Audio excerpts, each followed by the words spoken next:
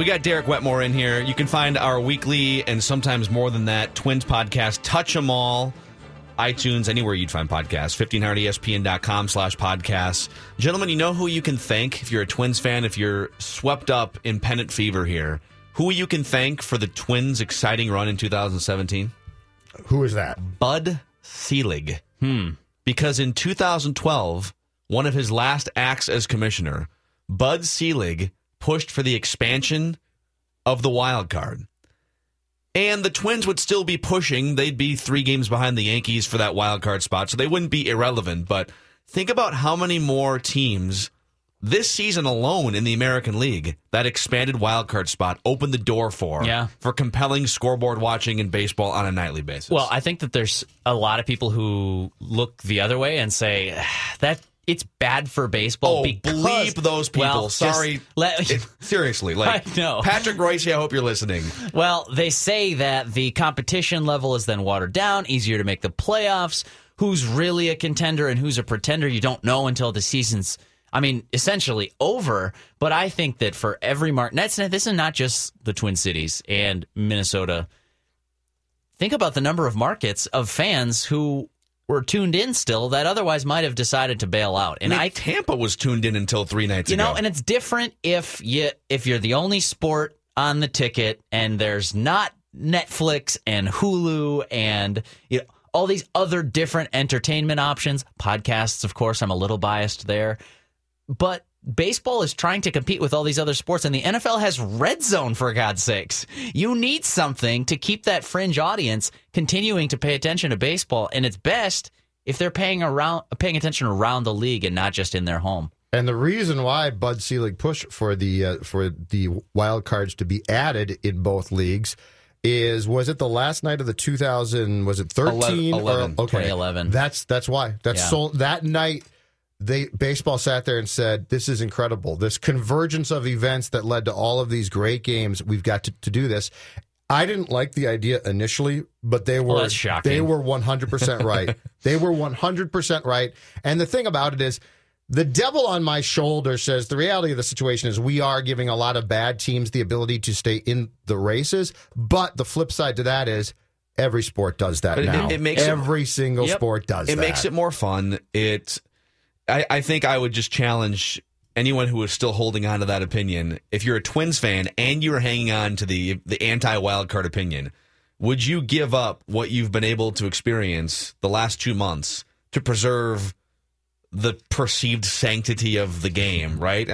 And baseball still has the hardest ratio of it's still the longest odds to get to the playoffs compared to the other sports, where I think in the NBA more teams get in than not, right? There's 30 teams and 16 get in. Mm-hmm. So it's a greater percentage of teams make the playoffs in the NBA, and that's still not the case in baseball. But I thought it was interesting that they would be 3 back of the Yankees right now. An unsung hero, and he's becoming more and more of just an actual hero because he saved the Twins bullpen.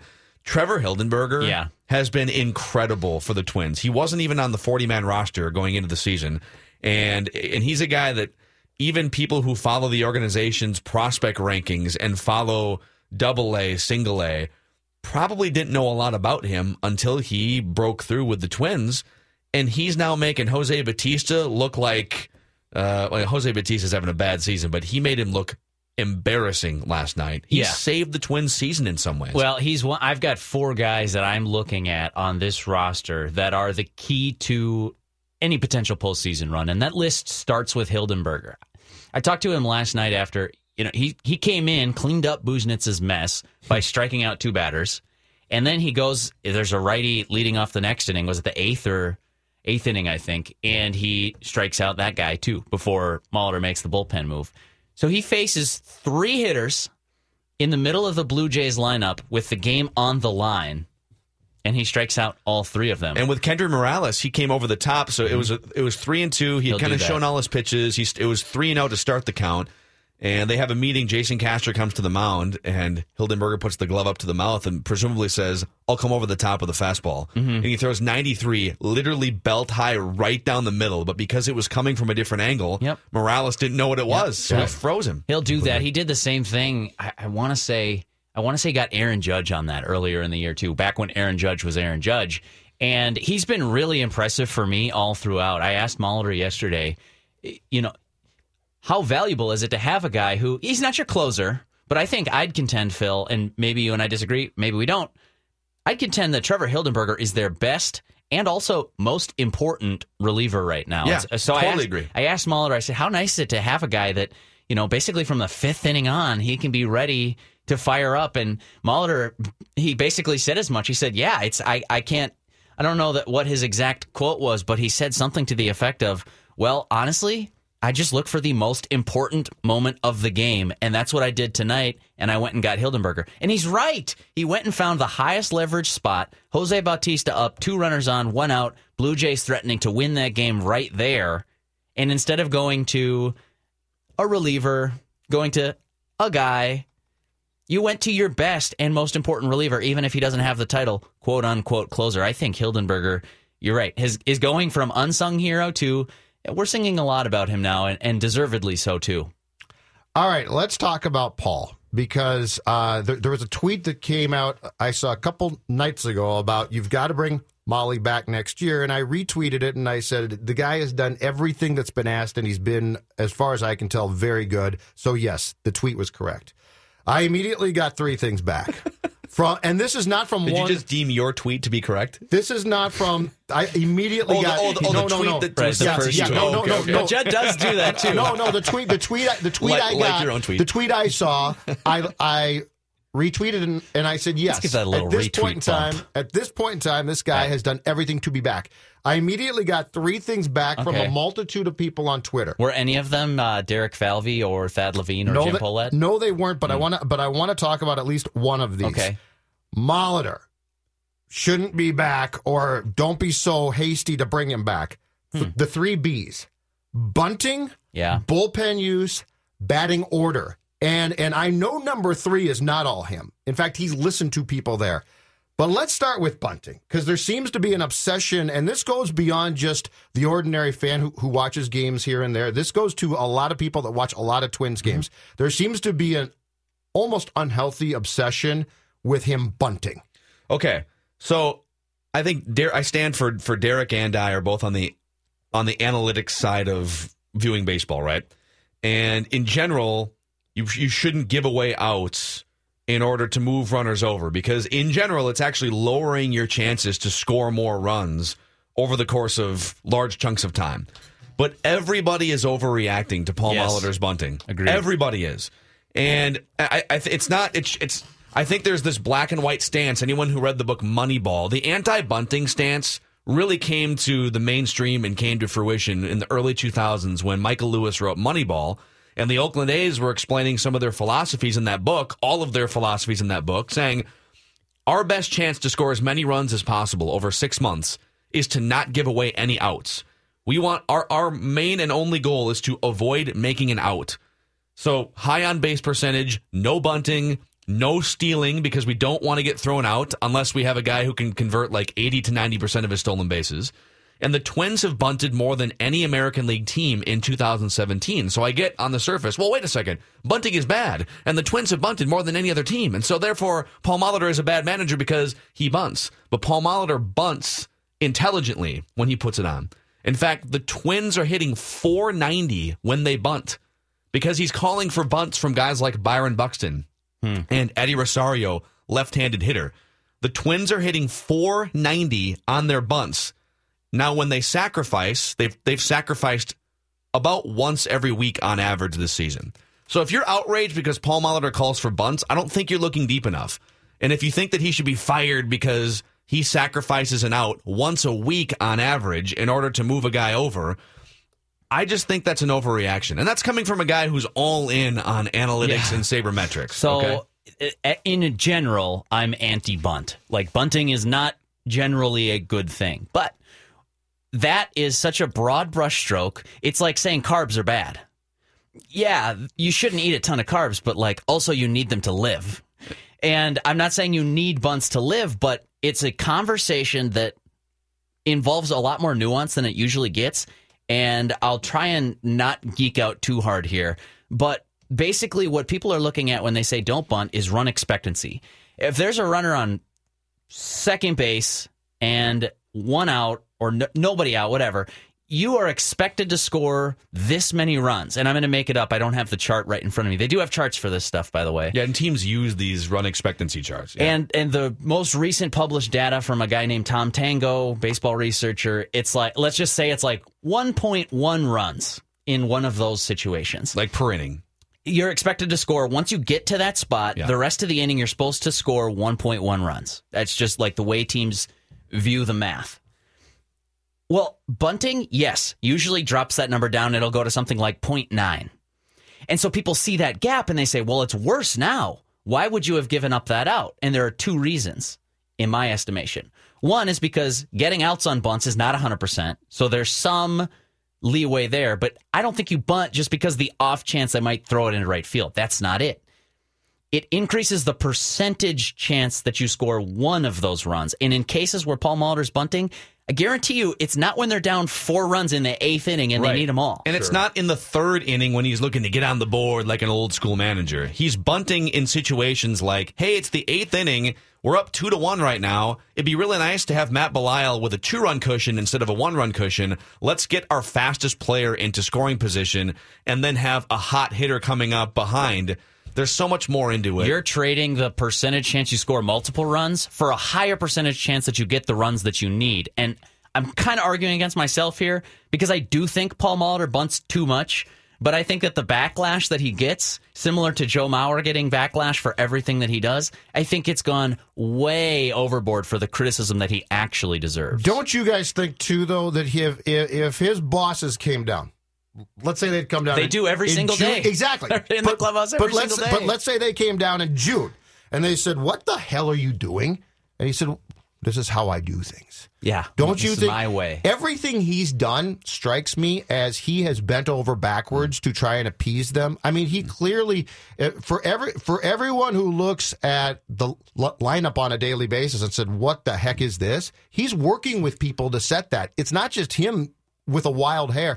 So the bunting thing to me falls back into these people all seem to be very much on the same page. It's not like he's gone rogue here. I don't think he's going rogue. Let's do this. I know we were going to do Judd's keys next. Let's push Judd's keys for a second, okay? Is Judd's keys going to be okay? Will the car keep running? It's more Dave than me. He gets very upset. Let's finish up some Twins discussion here for now. We will have Corey Provis on a little bit later. We'll get to Judd's keys. Write that down. It's Mackey and Judd.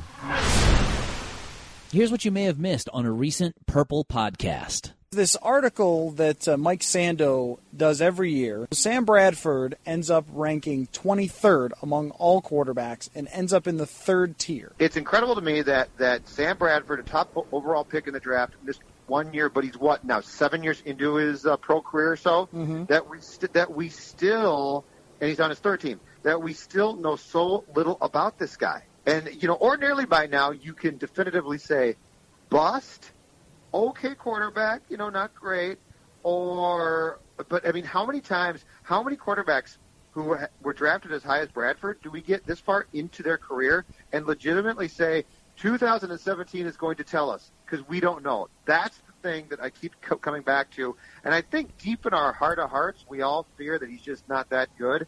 You can find the Purple Podcast on iTunes, Podcast One, or 1500ESPN.com's podcast page. Phil Mackey, Judd Zulgad. I think it is a plot to sell snow cones in parks. That's what it is. Mackey and Judd. Bring the little brats. We hope they don't go blind. On 1500 ESPN. Derek Wetmore's in here. We're talking Twins. They're 3 games up for the wild card spot. They're walking off every night. Buxton's figuring it out. I mean, it's super fun to be watching the Twins right now. And we're on this Paul Molitor subject. And I just want to throw this out at you guys because people are wondering, again, he called for a bunt last night, and the Twins have bunted more than any team in the American League. So, how good of a manager is Paul Molitor is kind of the question. And our buddy Twins Anonymous even tweeted in, is Rosario bunting Buxton to second a smart play? 96% stolen base success rate for Buxton. I agree with this tweet. If given 2 choices, bunt him over to second or just straight steal and then take your chances starting with Rosario, I'd rather just straight steal. So I do disagree with that one, although Rosario beat the bunt out and then they had runners on first and second. Yeah. In general, for managers, the objective of a manager in baseball is to create an environment where players can play as close to their top capability as possible. And Paul Molitor has done that not only this year, but also in 2015 when that team overachieved and flirted with a playoff spot. So we can get caught up in like, should he have bunted here, there? Is he a flawless manager? No. Has he done a really good job of creating an environment with help from the front office and assistant coaches and leaders in the clubhouse and good players? It all works together. Has he done a good job of creating that environment? I say yes, Derek. Well, in general, this is going to be a little bit of a wet blanket take. Maybe I've been hanging out with Judd too much recently. I don't think managers matter a ton. Like, I think they matter. They can shipwreck you. For sure. Yeah. Yeah, Bobby Valentine, whatever. But I think in general, if we're to give Paul Molitor credit for like a 25-win turnaround, we'd be mistaken, of course. But the same is true of last year. If we were to demerit him for losing 20 more games or whatever it was, obviously that's overstating it. That is going far too deep down the path of managers influence every game.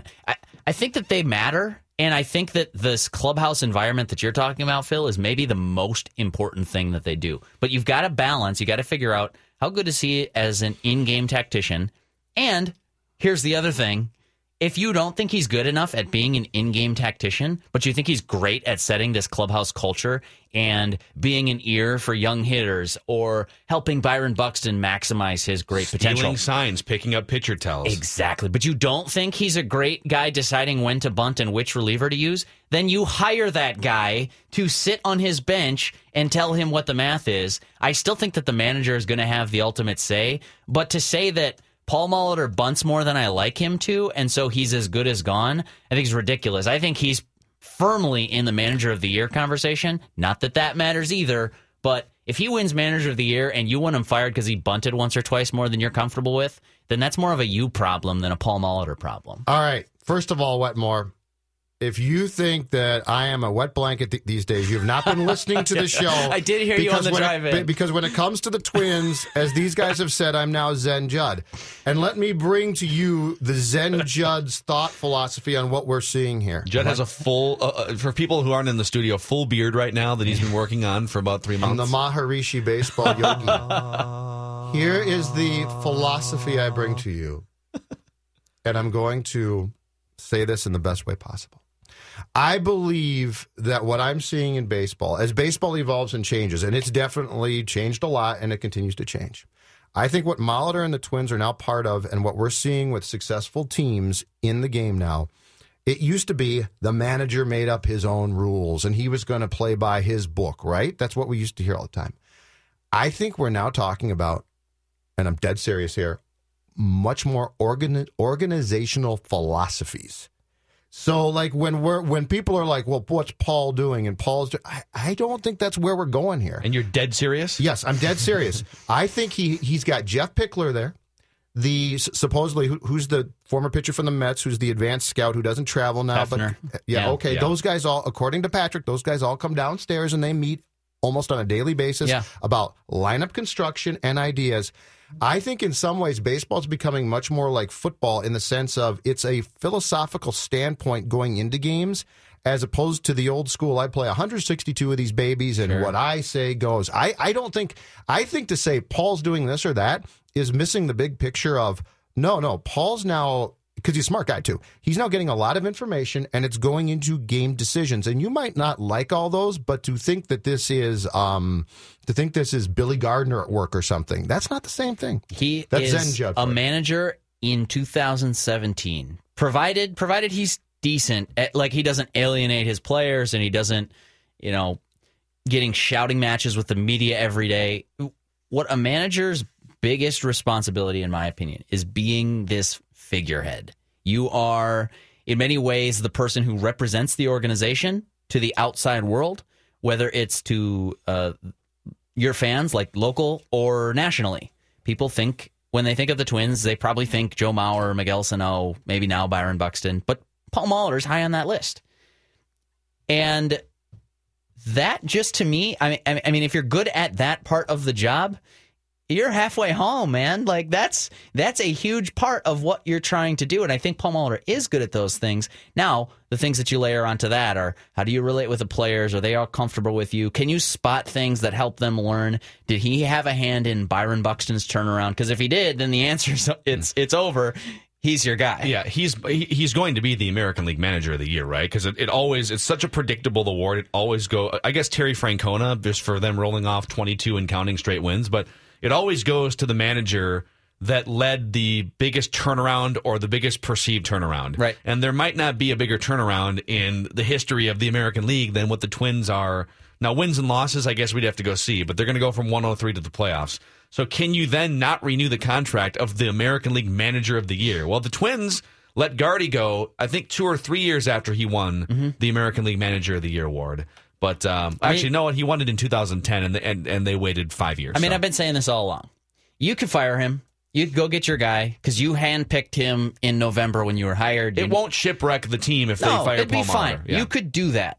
But what I've been saying all along is if you were to do that, then you are to admit that this season didn't matter. You are to say that we had this decision made in February, and thanks for being a good soldier, Paul, and playing lame duck manager, because there's no way that you could evaluate what he's done in a vacuum this season and say, no, I'm pretty sure that we can do better than that. I'm pretty sure that we'll get a guy who will definitely raise the water level more. I'm not saying it'd be the wrong decision. It would be a little arrogant, but it wouldn't be like surprising, and I don't think they'd be too vilified for it either. I'd say it would be a lot more likely to happen if they hadn't had their own people already come into the organization. Sure. I mean, the hire of Pickler is huge, I'm sure. I mean, I'm told he's a really, really bright guy. Hefner, now they got Daniel Adler running stats. Exactly. And back to my point, if it's an organizational philosophy about how to approach things, it becomes much less important than to put this all on one guy. Sure. And that one guy's done a hell of a job.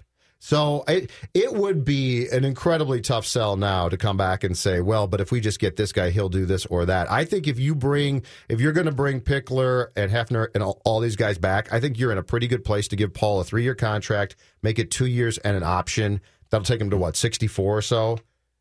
That makes the most sense to me. Yeah. Derek, thanks for coming in, man. Yeah, Good thanks, stuff. guys. Derek Wetmore, find his Twins coverage on 1500ESPN.com and also the Touch 'Em All podcast, iTunes, 1500ESPN.com/podcast, wherever you would be downloading a podcast.